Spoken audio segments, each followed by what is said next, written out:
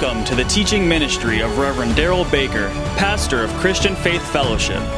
Pastor Baker is fulfilling the call of God on his life to preach the Word of God without compromise, raising up disciples who, through faith in God, will have a powerful impact on our world. May you be blessed through the message that Pastor Baker has to share with you today. May God's very best be yours.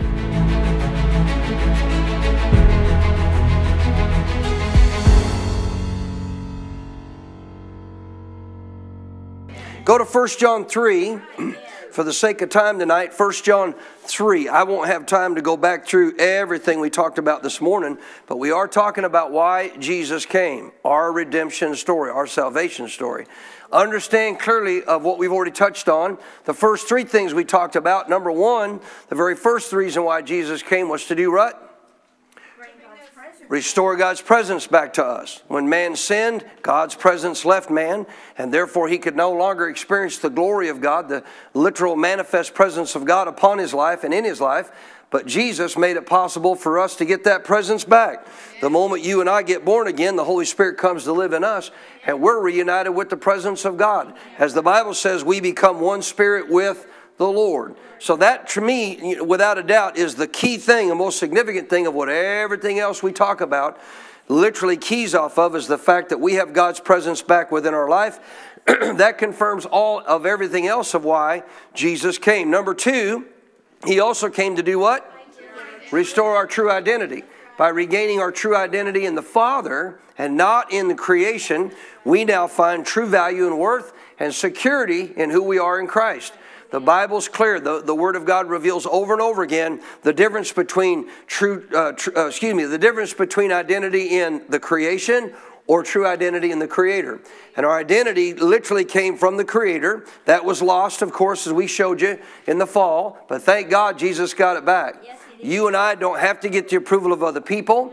Our approval from God is not based on what we do or don't do. It's totally based on what Jesus did. He accomplished that for us to be righteous and therefore be right with God. Amen? Amen.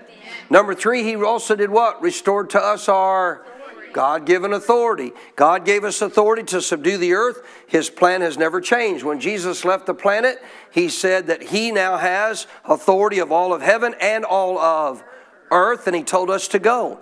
Transferred that position of authority to us to be able to go do his work on this earth, walk in victory as a child of God. That kind of leads into this fourth area that we've talked about. So when God told Adam and Eve if they ate of that tree in the garden, they would die, he was referring to something that was obviously not here, which is death.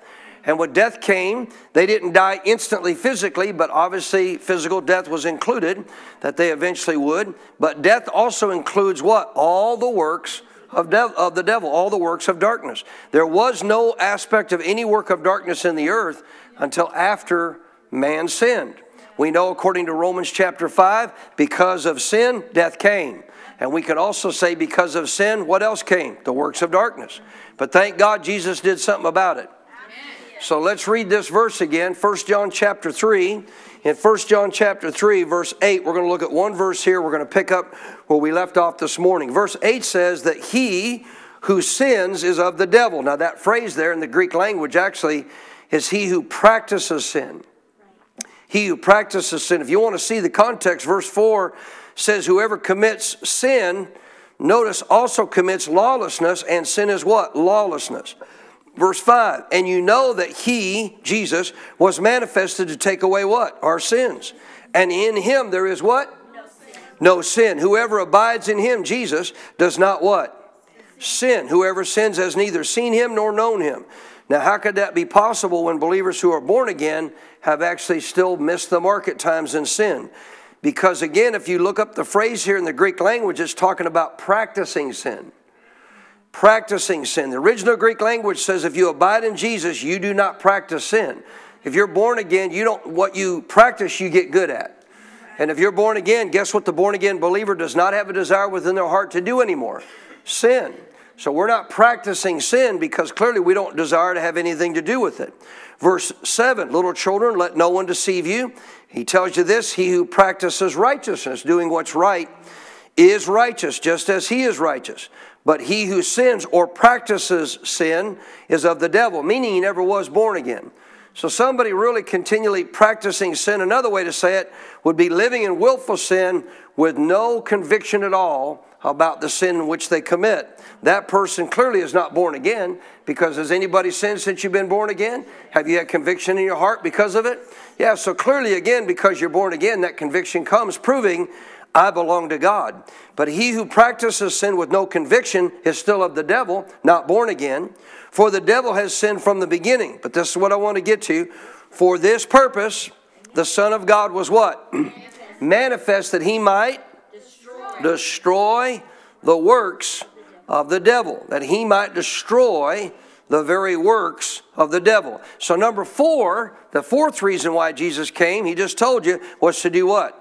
Destroy the works of the devil. Now when you see, again, the word death relating to the fall of man's sin, that includes the works of the devil, or the works of darkness. There was no sickness, there was no disease, there was no fear, there was no torment, there was none of that on the planet before sin.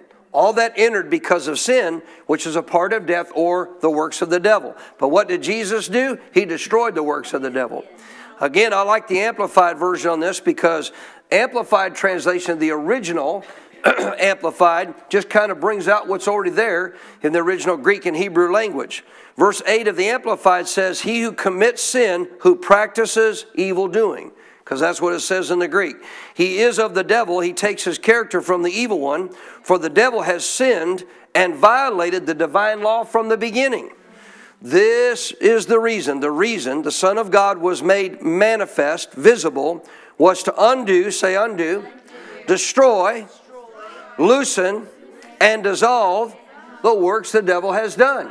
So literally Jesus has come to do what? He has come to undo, destroy, loosen, and dissolve the works the devil has done. Go back to Romans 5, where we were this morning. Romans 5, so you can see clearly that is one of the reasons Jesus came. Now, he didn't do that for him, he did that for me and you. Romans chapter 5. When he lived on this planet as the Son of God, he was in no way affected by evil. Obviously, if he had been, he'd have sinned, and therefore we couldn't have been saved. So he wasn't affected by it. It was so that you and I could no longer be under the rulership of it. Now, I want you to just simply really tune in with your spirit, because I want you to get this tonight. We're going to go back to Romans chapter 5, verse 6, and I want you to understand clearly what Paul is talking about as it relates to a comparison here of what happened when Adam sinned, death came, but then what happened when Jesus came and therefore made us righteous and gave us life. So I want you to see this. Romans chapter 5, verse 6, we're going to read that back to these verses again. For when we were still without strength, before we were born again, why were you without strength? Inability to save ourselves. Notice, in due time Christ did what? Died for the ungodly. So that would have been me. 7, for scarcely for a righteous man will one die. None of us were righteous. Notice, yet perhaps for a good man someone would even dare to die. Was anybody good before they got born again? You might have thought so. But there was an actual person who came to Jesus and actually asked about this. Rich young ruler. Right? Good teacher, what must I do to enter the kingdom? What was Jesus' response? Jesus' immediate response, there's none good but one, and that's God. Nobody in the relationship to what we walk out on this planet, however good we think we are, really is good other than God. Why? Because we've all sinned. Verse 8, but God demonstrates his own love toward us, and that while we were still sinners, while we were either neither righteous nor good, still sinners, what did Christ do? He died. Tell your neighbor, I'm glad about that. Verse 9, much more then, having, notice this, now been justified by his blood. Underline that. So what we want to focus on tonight is understanding what is significant as it relates to these works of the devil that Jesus has clearly, according to what 1 John 3 said, what he has clearly dealt with and destroyed. In relationship to that, how did he do that, and how do we take advantage of that? So here's the key. Justified by his blood refers to as if you and I had never sinned, just as if we had never sinned. You and I, being born again, have been justified, which the other phrase for that in the Greek language, if you look it up, means to be declared righteous or right with God. The moment you're born again, you have received the gift of righteousness. You're considered right with God, and that was all done by what? What was it done by? Look at the verse. Justified, say it, by his blood. Your efforts didn't make that happen. The blood of Jesus accomplished that. So notice this again, having now been justified, made right with God by his blood, we shall be what? Saved from wrath through him. That is the punishment of God to come. Verse 10, for if when we were enemies, we were reconciled to God through the death of his Son. In other words, before we knew Jesus, Jesus provided what was necessary for us to be reconciled to God. Notice this, much more than, watch this, having been reconciled. So once you're born again, you already have been reconciled. We shall be what? We shall be what? Last part of verse 10. Saved by his life. So what are we going to be saved from? The works of darkness. From death and the works of darkness. So when you refer to death in relationship to what came to mankind through sin, you're not just referring to physical death, we're referring to the works of darkness itself. All that came as a result of sin within the work of death itself. Verse 11, not only that, but we also rejoice. What do we do? Are any of you rejoicing about this? We rejoice in God through our Lord Jesus Christ, through whom we have now received what? So not only justified, we've been what? Reconciled. So we went through these about identity. These are two of the keys to identity. Justification, reconciliation. Because I've been reconciled to God, what do I now have from God? I have his total acceptance. He accepts me for who I am because of what the blood of Jesus accomplished for me. Amen? And that's why I don't need anybody else's acceptance.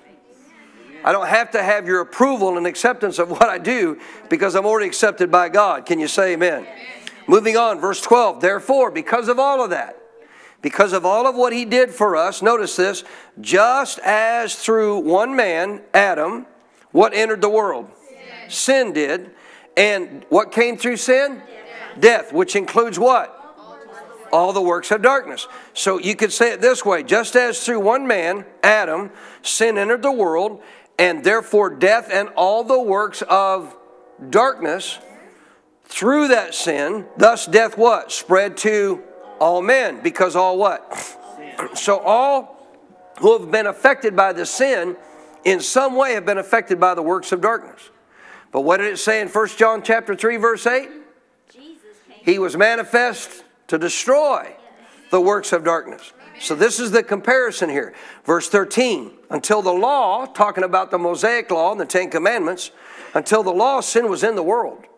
So until the law came, nobody really knew the actual aspect of their sin because there was no understanding of right from wrong in relationship to is this wrong, is this right, as a law established by God. The Ten Commandments proved that you had done wrong because, example, one of the Ten Commandments, is it okay to lie? What's that prove if you've ever lied? You got sin involved in your life. Is it okay to take God's name in vain? Another one of the commandments.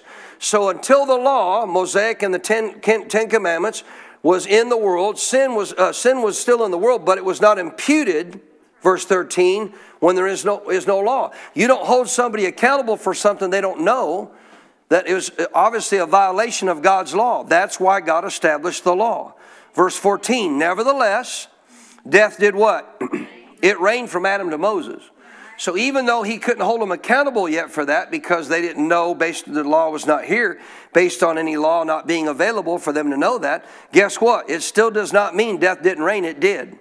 The works of darkness you see all the way from Adam to Moses was working into this earth and people's lives. So nevertheless, death reigned from Adam to Moses, even over those who had not sinned according to the likeness of the transgression of Adam. Now what does that mean? Adam was told directly, don't eat that tree.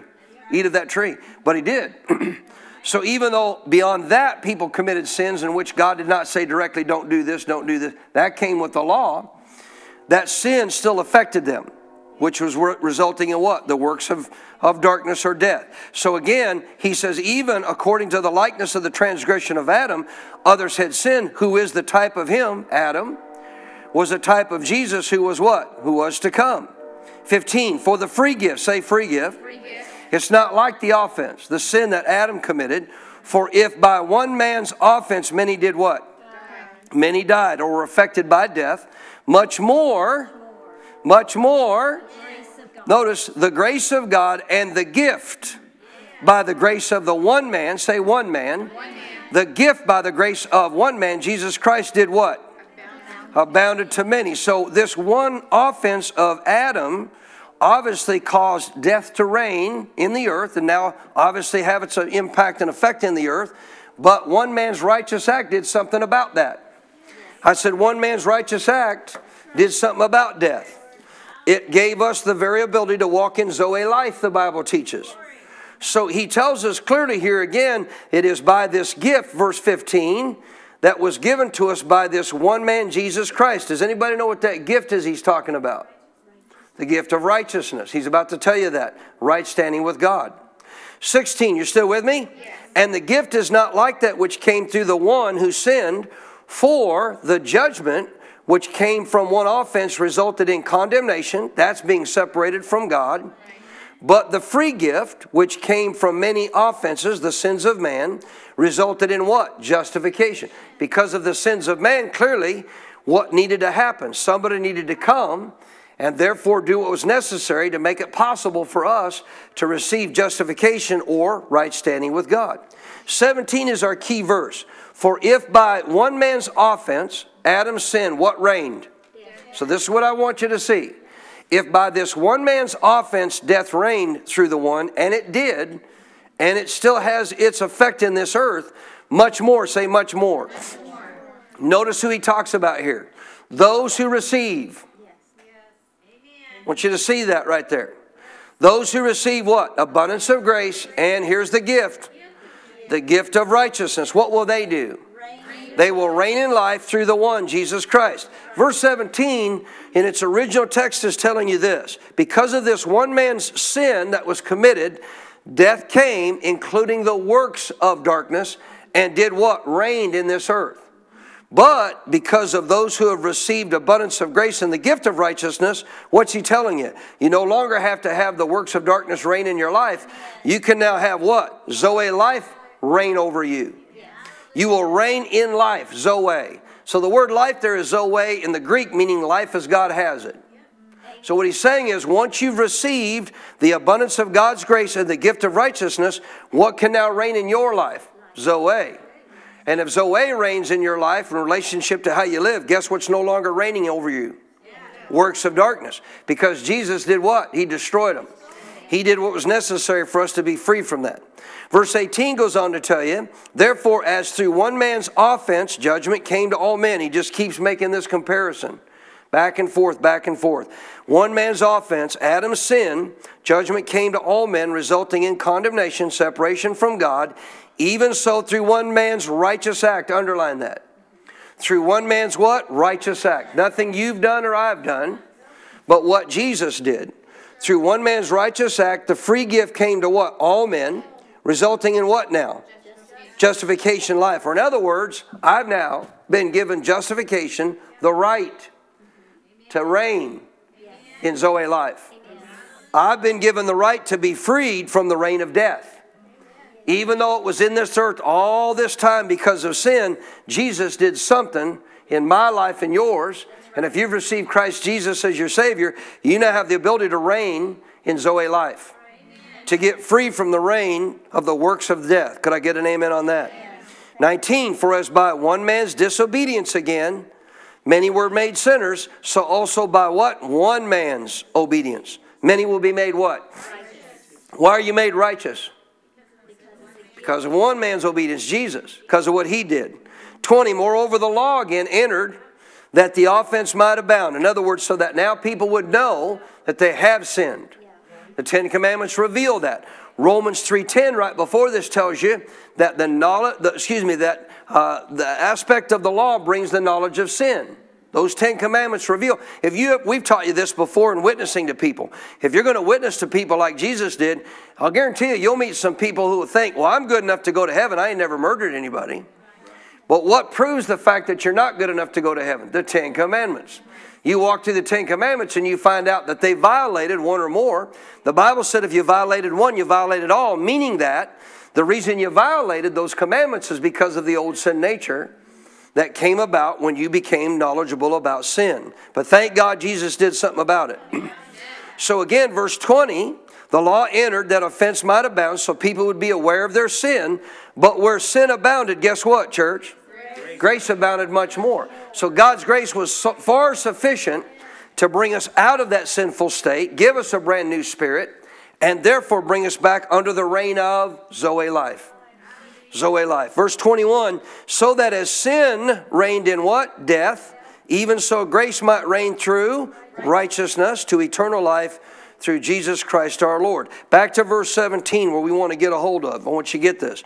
For by one man's offense, Adam's sin, what reigned? What came and reigned? Death, which also includes what? All the works of darkness.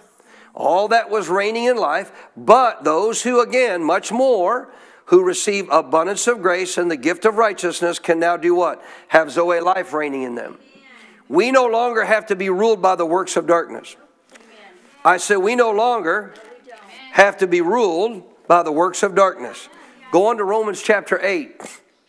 Romans 8. I want to touch on this for a minute before I get more of these verses in you. Tonight, I just want to work on showing you scripture after scripture that reveals very clearly for you and me the works of darkness in our life has been dealt with and should not reign in our life any longer. And I'm going to reveal to you directly, I already shared them with you this morning, what those works of darkness are, according to the Bible.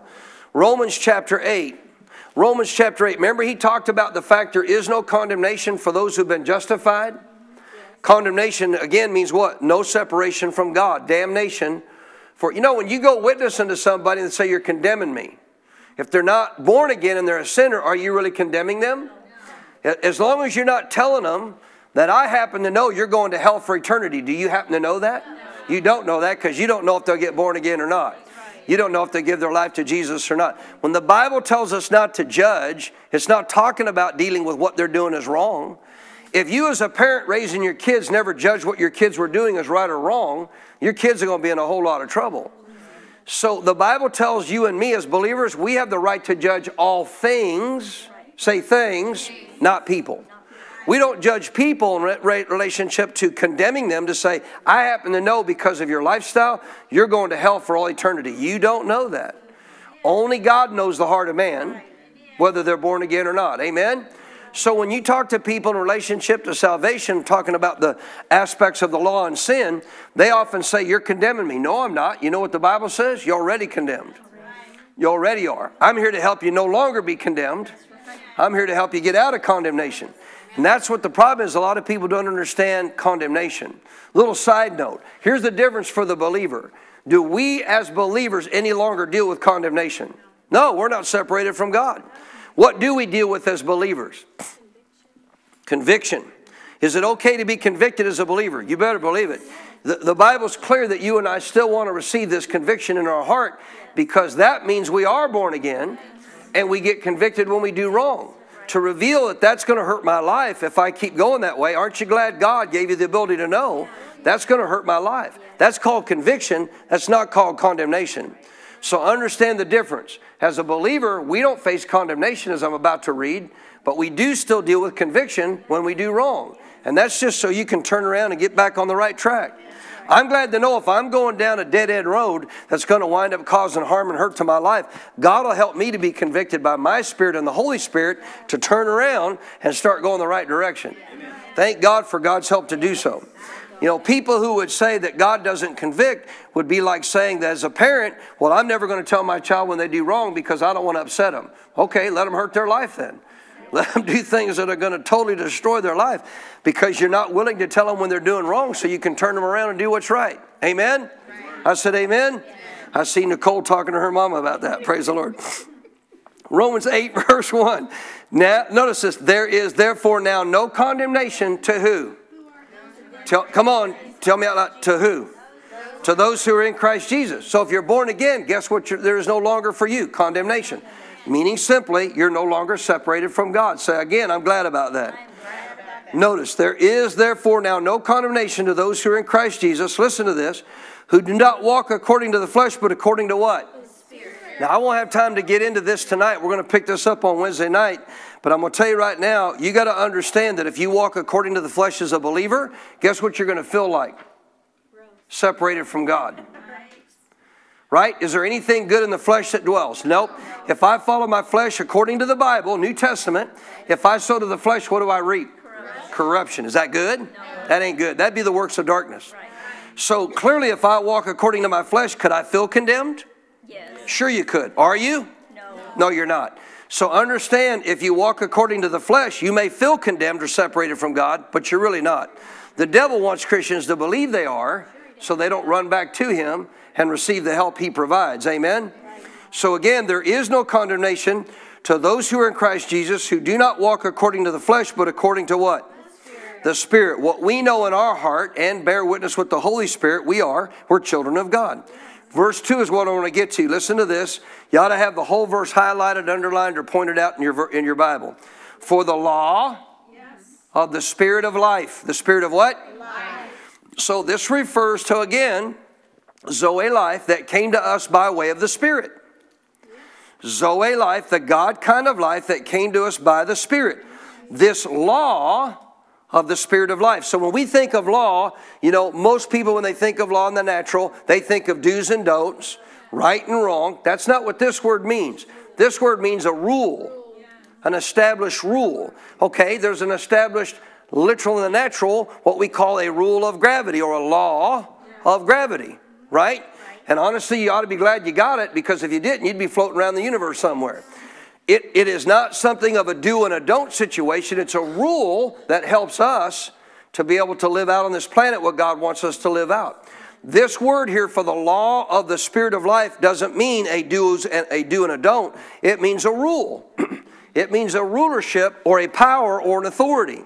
So notice again, this rule of the Spirit of life in Christ Jesus has done what? Made me free.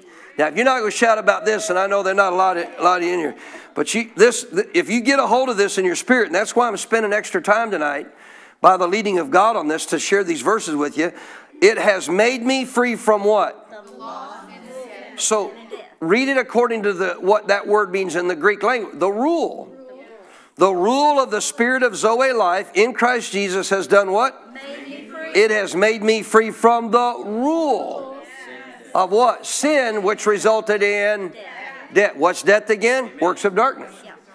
Works of darkness. What has Zoe life, the rule of Zoe life, done? It has freed me from the rule of the works of darkness. So once again, this is just another verse confirming to us that Jesus fulfilled what 1 John 3:8 said. He destroyed for us the works of darkness. He made it possible for us to no longer be under that rule. God doesn't want you to be ruled by anything of sin and or the works that come as the result of it, which includes all the aspects of the works of Satan. So understand this. You and I have the ability, therefore, to live in this liberty. Why would he tell us if it wasn't available? There are Christians still affected by the rule of the context of death or the works of darkness, but we're going to help you understand, if Jesus set us free from it, surely we can walk in victory over it. Can I get a better amen? Amen. Notice this, verse 3, for what the law, talking back to the Mosaic law again, relationship to what all they had to uphold through the Mosaic law, what the law could not do, and that it was weak to the flesh. In other words, it could not free us from this work of death. The law couldn't do it. God did by what? Sending his own son in the likeness of sinful flesh on account of sin. What did he do? He condemned sin in the flesh.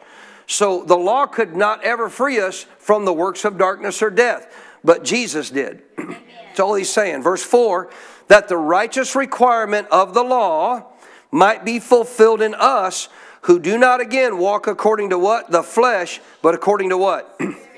That just means we don't live our lives any longer through the view of the old fleshly nature. We now live our lives through the view of the new spirit man within. Of who God says we are. Not who you think you are. Not who you feel you are. Not what somebody else tells you are, what you have or don't have. See, because the world will try to in every way convince you that you're still under this work of death. They'll talk to you about all kinds of stuff that you've been freed from, that they'll see in your outer nature that they'll say is still a part of you. But the truth is, if that was a part of you, then this outer person would then go into all eternity. But he's not going to. You're a spirit who has a soul who simply is living in a body which is made from the dust or dirt of the ground. So again, verse 4, this righteous requirement of the law might be fulfilled in us, believers, who do not walk according to the flesh, but according to the Spirit. So if we want to walk in this new law, what do we got to do? We got to renew our minds to stop seeing ourselves through the flesh and start seeing ourselves through the Spirit. Because this is what's going to help liberate us from the works of darkness. Not our acts of righteousness. Come on, not our good living. No, it's us seeing ourselves through the Spirit, which, by the way, will change how we live and help us understand the liberty we have. Amen? Verse 5 goes on to say, for those who live according to the flesh, what do? So they set their minds on the things of the flesh, but those who live according to the Spirit, what do? They're clearly setting their mind on the things of the Spirit. They've renewed their mind to see themselves the way God does. To be carnally minded is what? So what would that mean? As to what we're learning, what would that mean? If I'm carnally minded, the works of darkness can still have rulership over my life. See, carnally minded is I think carnal. Well, come on, man, it's flu season. You know, I always get the flu. Carnal mindedness. Didn't Jesus do something about that? Didn't Jesus do something about the ability to heal your body, to keep you well? Yes, He did. See, the way that carnal people think, and even religious carnal people think is, well, come on, everybody gets sick. Okay, everybody at one time or another may have, but does that mean they have to live under such a rule? No. There's many people like Brother Hagin. There's many people like Lester Sumrall. I can't tell you the last time, Kathy might be able to remember, I don't. I can't tell you the last time I dealt with any form of a cold or flu or that type of sickness or disease. I know what to do when that stuff knocks at my door. Amen. Not bragging on me, I'm bragging on Jesus. Bragging on what He did. He set me free from the works of darkness. And He set you free from the works of darkness, and you don't have to live with it. Amen. But you got to see yourself differently. You cannot see yourself carnally. Verse 6 again, to be carnally minded is what? Death. But to be spiritually minded is what? What is it? Oh, come on, man. To be spiritually minded is what? Life and peace. So now you come under what? What verse 2 says. You come under this rule of the Spirit of life. How do I do that? You have to deal with your mind. We're going to talk more about that Wednesday night, but I wanted you to see that. Verse 7, because the carnal mind is what? The carnal mind, or thinking according to the flesh, that's opposed to the way God thinks. Carnal mind, enmity, opposed. If you think carnally, you're not thinking at all like God thinks. God doesn't think carnally, God thinks spiritually, which is far above the carnal level of life. Notice again, he says the carnal mind is enmity against God, for it is not what? Subject to the law of God. Now what's that mean? The rule of God. It is not subject to the rule of God. Why? Because you're not thinking right. If you're thinking carnal, you're going to be subject to what? You're going to be subject to the law of sin and death. But if you think spiritual, what are you going to do? You're not going to be subject to the law of sin and death. You're going to be what? Under the rule of the law of the Spirit of life. To be carnally minded is enmity against God. It is not subject to the law of God, nor indeed can be. Listen, so then those who are in the flesh cannot do what? How do you please God? It's only one way. Only one way. Do you please God by making sure you never miss a church service? Nope. Do you please God by making sure you never say something you shouldn't say out of your mouth? Nope. Do you please God by never doing something you know God doesn't want you to do in your life? Nope. How do you please God? Bible says in Hebrews 11:6 there's only one way. By faith.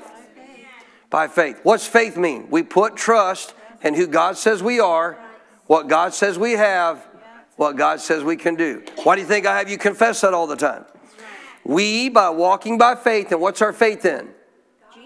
I want you to get this. Your faith is based on the Word of God, but it's in the blood of Jesus. Make that separation. Your faith is in the Word, what God said, but what's it based on? The blood. It's based on the blood of Jesus. Because I didn't make myself righteous, Jesus did. Did you make yourself righteous? No. Who did? Jesus did. So if we're carnally minded, what are we not going to walk in? Faith. If we're spiritually minded, what are we going to walk in? Faith. And if we walk in faith, how many understand if you're walking in faith, what are you going to live under the rule of? Spirit of life. The Spirit of life. How many want to do that? I said, I mean, want to do that. So let's define, before we could go, we'll come back to this on Wednesday night because we just won't have time tonight. But I got to define this for you so you understand it. Go to Galatians 3, please. Galatians chapter 3. We got to fully understand what are these works of darkness. What are these works of evil, works of Satan? 1 John 3:8, Jesus came to destroy the works of the devil. What are they? What are the works of the devil? So there's multiple ways we can view this, multiple ways we can see it, multiple ways we can find it out. We can find it out through Genesis to some degree, but the greatest way, notice how many times he kept referring to the law. When the Mosaic law would come, things would change. So from Adam to Moses, did death still reign in the earth? Works of darkness was still reigning. What God did under Moses by giving them a Mosaic law, they had the ability through sacrifices offered, blood sacrifices they brought before God, and by doing what he told them to do in relationship to that law, they had the ability to actually get a covering from God, not a removal of their sin, but to therefore do what? To be able to help them to be free from those works of death. Now they couldn't be totally liberated from it because they weren't born again, but you and I can. And I'll guarantee you the children of Israel are a great example of how Jesus did that, because think about all those children, over 1 million plus in the wilderness. In the whole time they were there, their clothes never ran out. Never wore out, never ran out of a clothes to wear, never had worn out clothes. They had all the provision they needed. You listening? They had all the ability to walk in health as long as they walked in obedience to God and did what was necessary according to the Mosaic law. But after the Mosaic law was established, guess what? Jesus then came. Aren't you glad? Jesus showed up as the ultimate sacrifice, and therefore he has now delivered us from the works of darkness. Watch this. Galatians chapter 3. You with me? In Galatians chapter 3, pick it up with me in verse 10 if you would. As many as are of the works of the law under the Old Testament are under the they're still under the curse. In the time frame of the New Testament now, anybody trying to uphold the works of the law is still going to be under the effect of what? The curse, which involves again the works of darkness or the works of Satan. What came into the earth, as we talked about this morning, after man sinned? A curse. Through death this curse came. All those who are of the works of the law. You understand Galatians? Paul's writing to a church of Galatia who themselves are now going back to the works of the law, thinking they must do so to stay right with God. They've been born again, but to stay right with God, they're going back to these Old Testament works of the law to try to they've been made right with God, but they're trying to stay right with God. Paul's trying to correct them. Because before this, which I don't have time to go through, we'll read a couple verses here. Look at verse 2, same chapter. This only I want to learn from you. Did you receive the Spirit, Holy Spirit, born again, by the works of the law or by the hearing of faith? How'd you get it? By the hearing of faith, not the works of the law. He's talking about those who are now going back to these works. Are you so foolish? Having begun in the Spirit, are you now being made perfect by the flesh? No, because if you could have done that before, you wouldn't have needed Jesus. Right? Have you suffered so many things in vain, if indeed it was in vain? Therefore, he who supplies the Spirit to you and works miracles among you, does he do it by the works of the law or by the hearing of faith? Hearing of faith. So once again, God is going to do these things in your life, not because of what you've done, but because of what Jesus did. You seeing yourself through the Spirit now and putting faith in Jesus Christ. Could I get an amen? Yeah. So back down to verse 10. As many as are of the works of the law, they're under a curse. For it is written, cursed is everyone who does not continue in all the things which are written in the book of the law to do them. It was not possible for them to do so. 11, but that no one is justified, declared righteous by the law, Old Testament Mosaic law, in the sight of God. It is evident for, underline it, the just shall do what? So if I'm now living by faith, what am I living under the rulership of? The Zoe life of God. The Zoe life of God. What if I'm not walking by faith in the blood of Jesus? You can still be affected, sadly, by the rule of darkness or the works of darkness. And yet Jesus has already liberated you from it. Verse 12, yet the law is not of faith, but the man who does them shall what? Live by them. He's simply telling them, if you're going to try to uphold the law, you can't violate any of it to honestly to walk out what would have to be perfection before God. And the only one that could do that was Jesus. And that's why he came. Aren't you glad? So, verse 13, now he gets down to what this was all about. Notice, Christ has redeemed us from what? The curse of the law. So we read in Genesis, when man sinned, death came, and God said the earth is now what? Cursed. They allowed the curse of Satan to come into the earth. God didn't curse the earth. Adam did.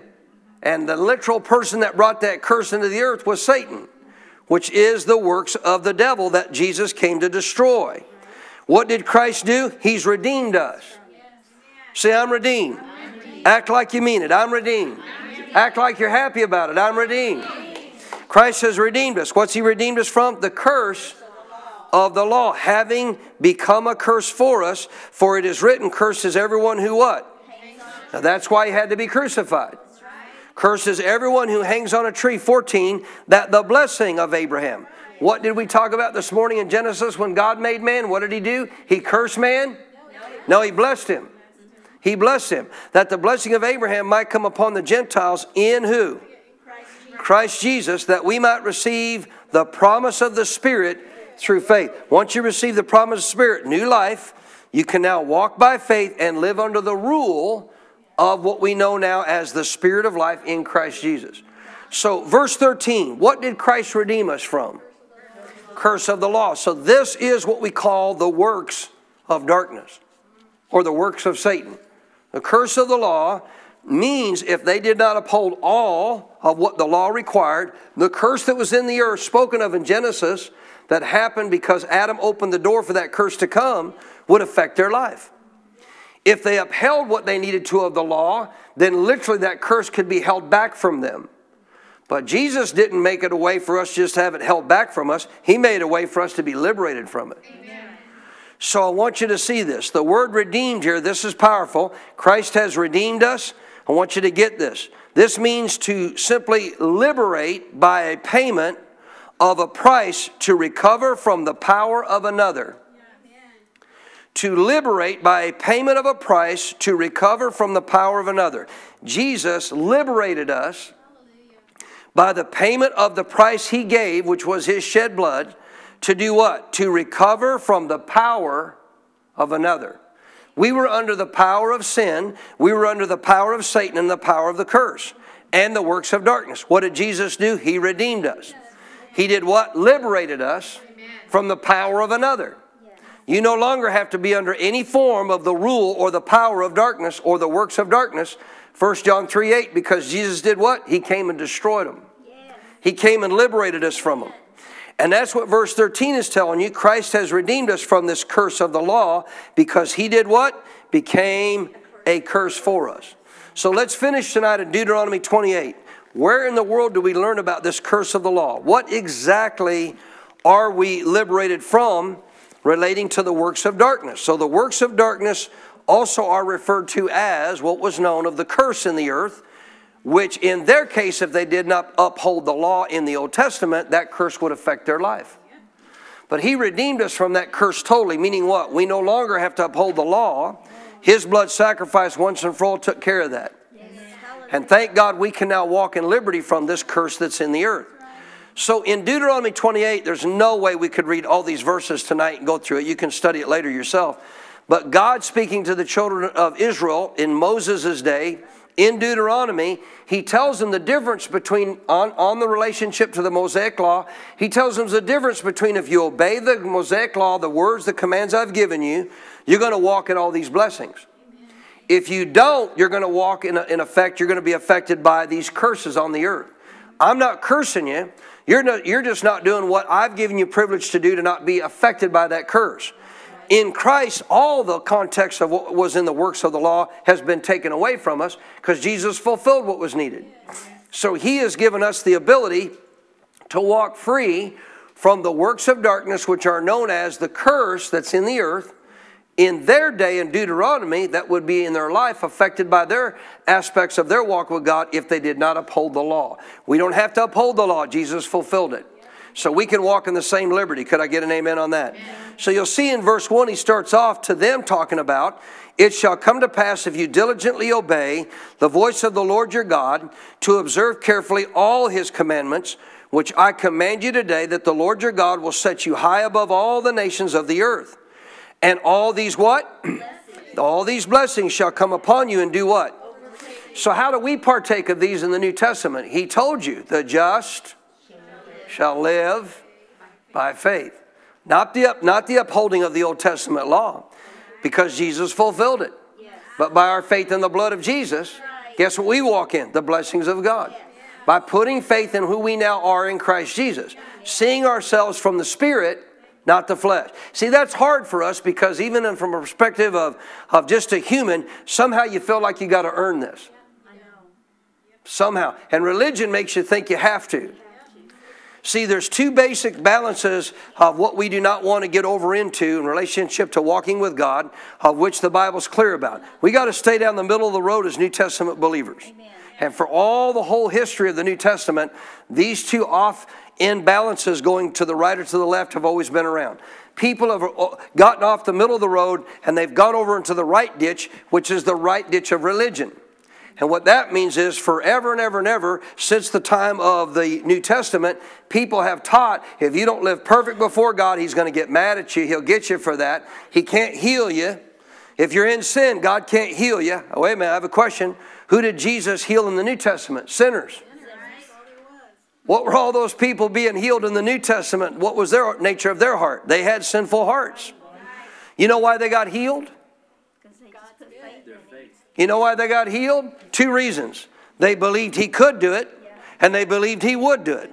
Go read the everybody in the Gospels, if they believed He could do it and that He would do it, guess what they got? Healed. Not because of what they had or hadn't done. Can I get a better amen?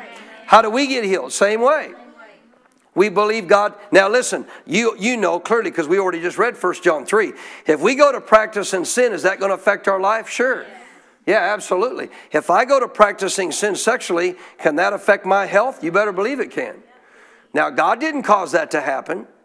You just simply chose to do what? Open the door for that to happen by doing something that you gave way to. But the way you walk in the liberty of all this is by faith in Jesus Christ. Could I get an amen on that? Yeah. Notice this. So in all the aspects of the blessings He talks to them about, and there are many, you and I have that same privilege to walk in those blessings by faith in Jesus Christ. The just shall. But verse 15, He starts talking about the curses. So in verse 15, He says, it shall come to pass, if you do not obey the voice of the Lord your God, to observe carefully all His commandments and His statutes, which I command you today, that all these curses will come upon you, and what? So these are what is known as the curse of the law. If you don't uphold the law, this is what the Bible says. What did it say in Galatians 3:13? Tell me again, please. Christ redeemed you, paid the price. Come on.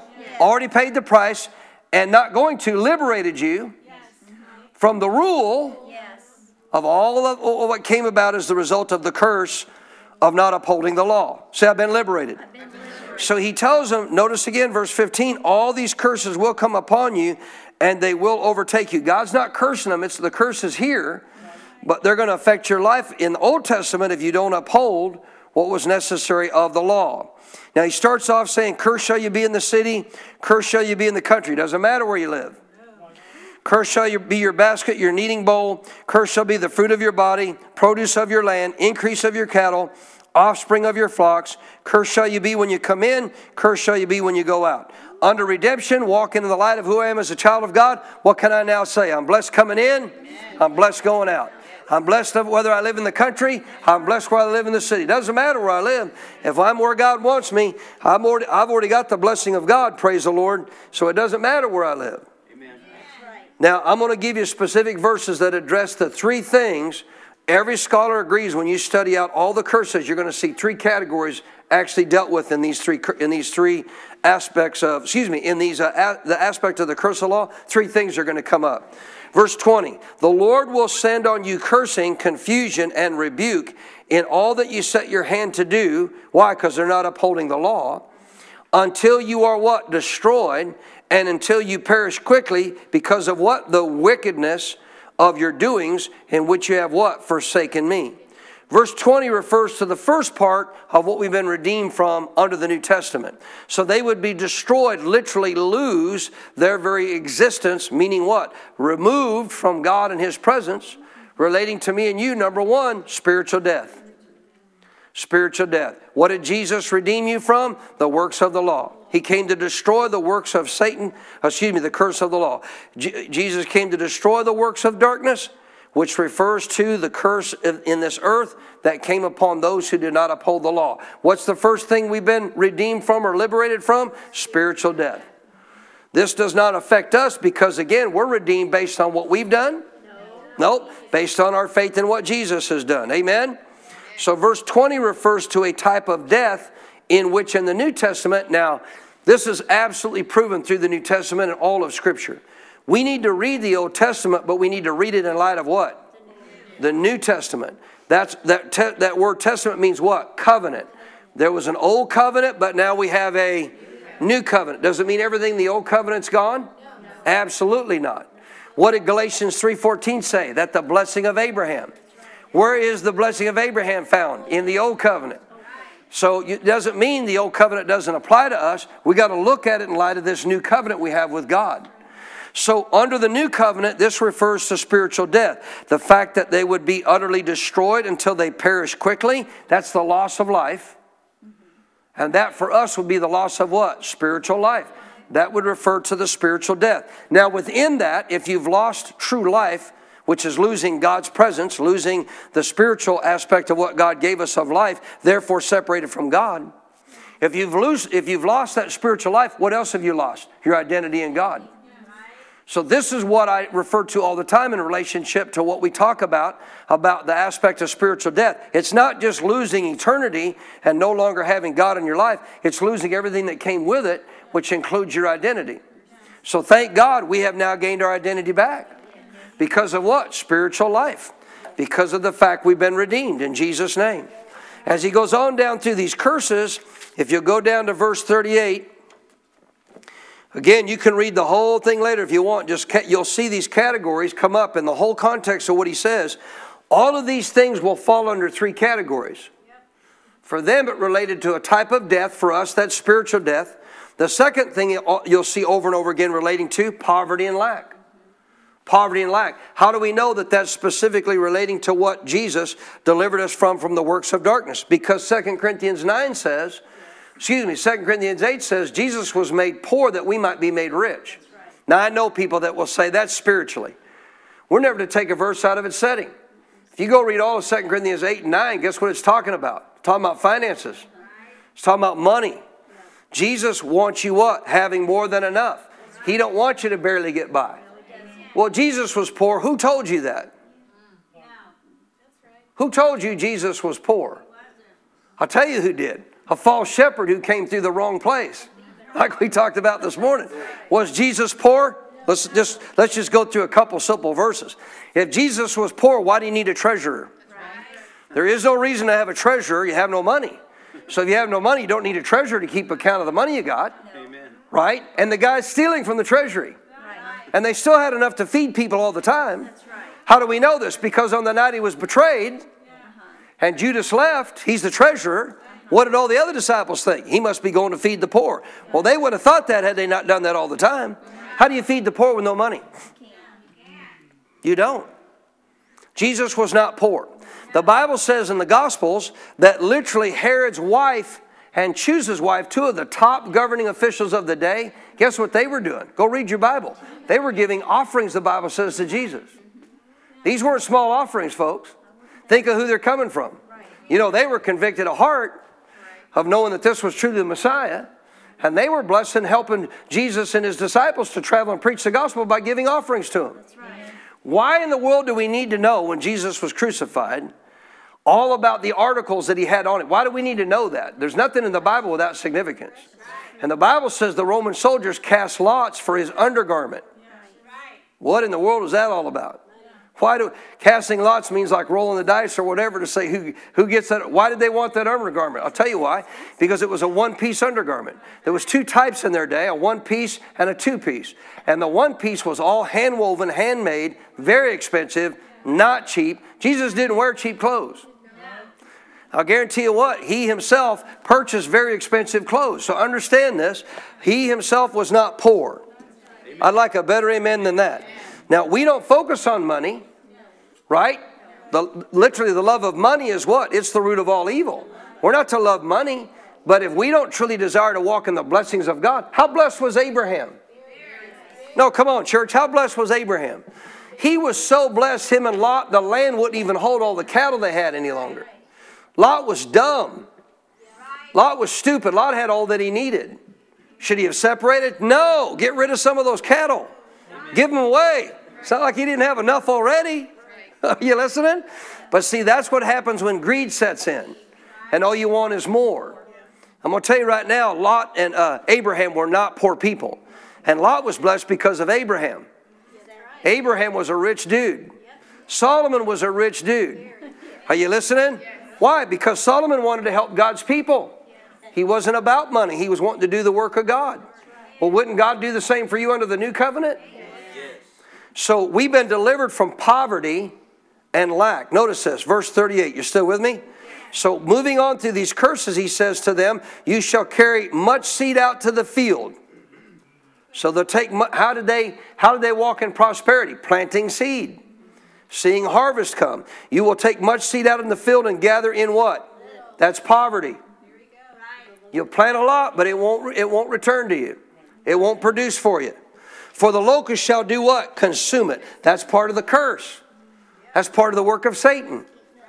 Verse 39, you shall plant vineyards and tend them, but you shall neither drink of the wine nor gather the grapes, for the worms shall do what? Eat them, part of the curse of the earth. Verse 40, you shall have olive trees throughout all your territory, but you shall not anoint yourself with the oil, for the olives shall do what? They'll rot and drop off. So what is verse 38, 39, and 40? There's other verses, but these are the ones I'm focusing on. What do they reveal as a part of the curse of law? Poverty and lack. You're working hard, but you're getting no results for it. Matter of fact, you're losing all the harvest. For them, that's poverty. And therefore they had what? Lack. But guess what? You've been redeemed from the curse that would come to them if they did not uphold the law. And redeemed means I'm no longer under the power of poverty. Come on. God's giving you the ability to get wealth, the Bible says. So thank you, Jesus. He has delivered us. We have to start seeing ourselves the way God does, as those who are highly favored of God. We don't love money. We're not after money. We're out to obey God. And if you put the kingdom of God first on your priority list, what will happen? All the things you have need of will be added unto you. Down to verse 47, he goes on to say, because you did not serve the Lord your God with joy and gladness of heart for the abundance of everything, therefore you shall serve your enemies, whom the Lord your God will send against you what? In hunger, in thirst, in nakedness, and in need of everything. And he will put a yoke of iron on your neck until he has destroyed you, your enemy. So here again is still the works of what? Poverty and lack. All of what we are no longer to be under the rule under. What causes Christians to still live under such a rule? Mindset. We're going to learn it next Wednesday night. Mindset. They're still carnally minded.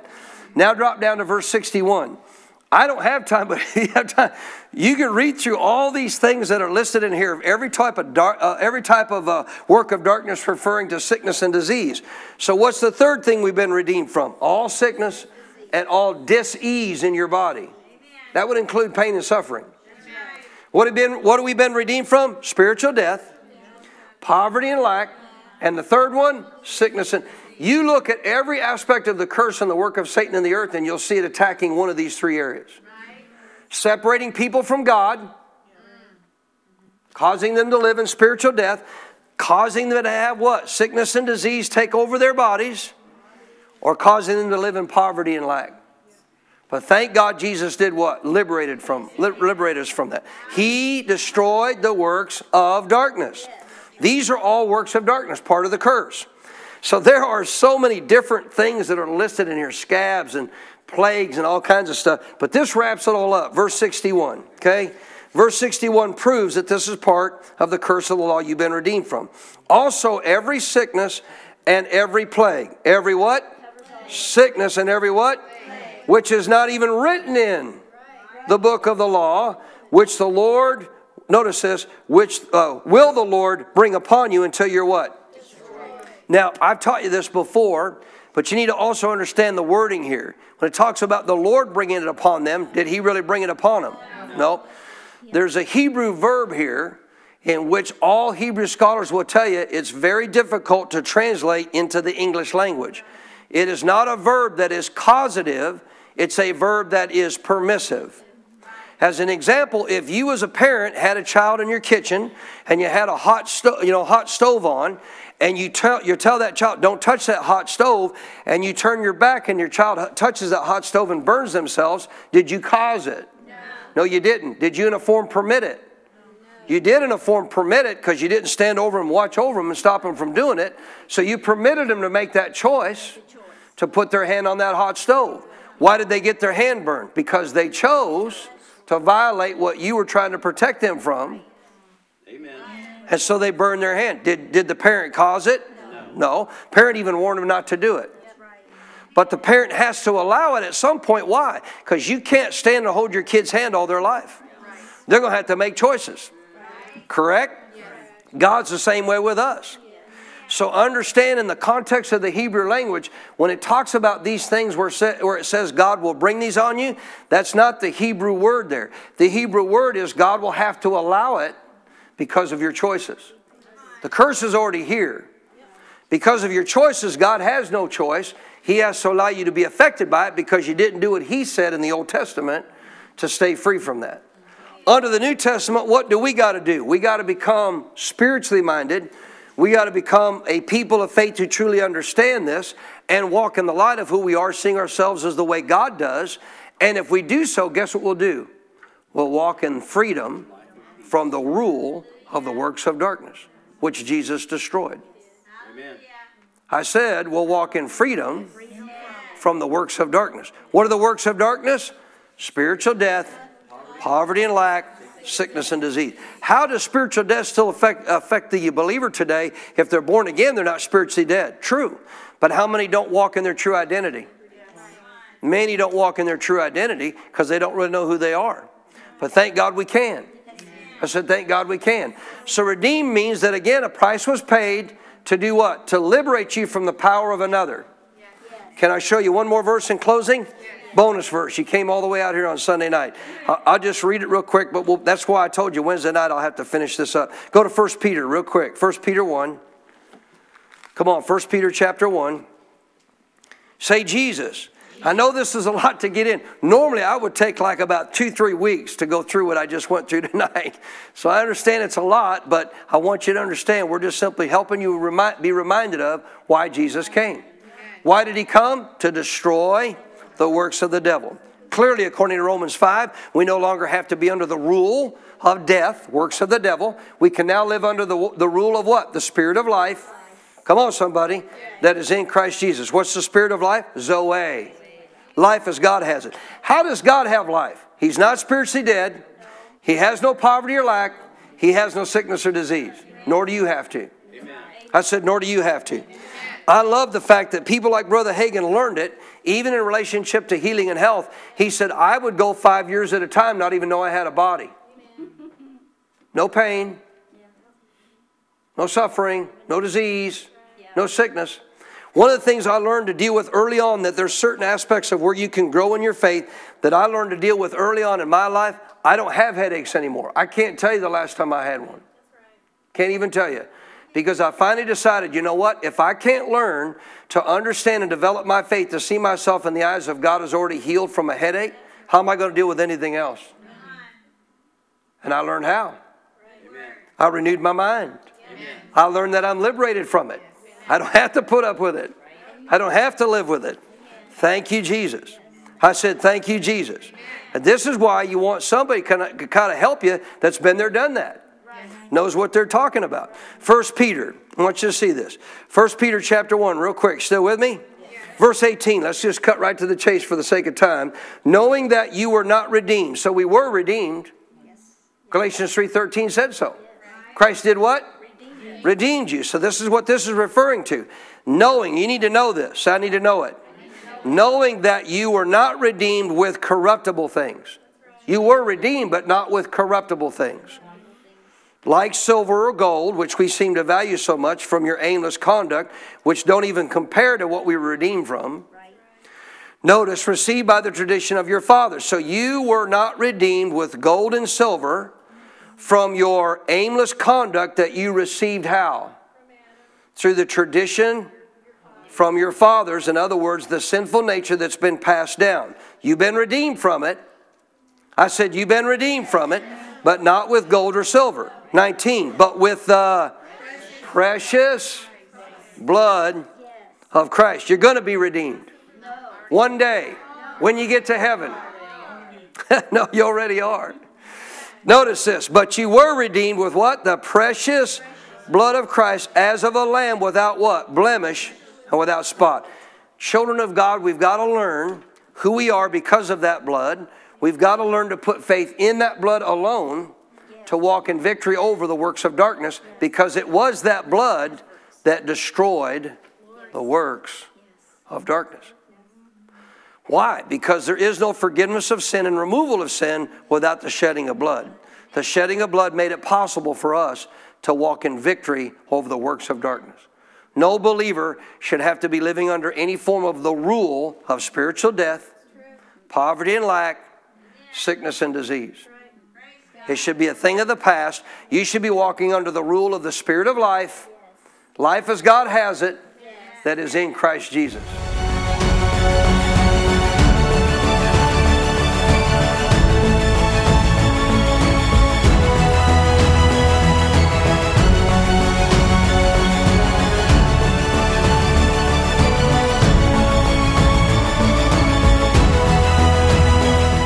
We pray that you were blessed by the message Pastor Baker shared with you today. For more spiritual resources that can help you in your walk with God, or to invite Pastor Baker as a guest speaker, just go to our website at cffchurch.com. You will find additional teachings by video, audio, and printed resources that will be a blessing to you. May God's very best be yours.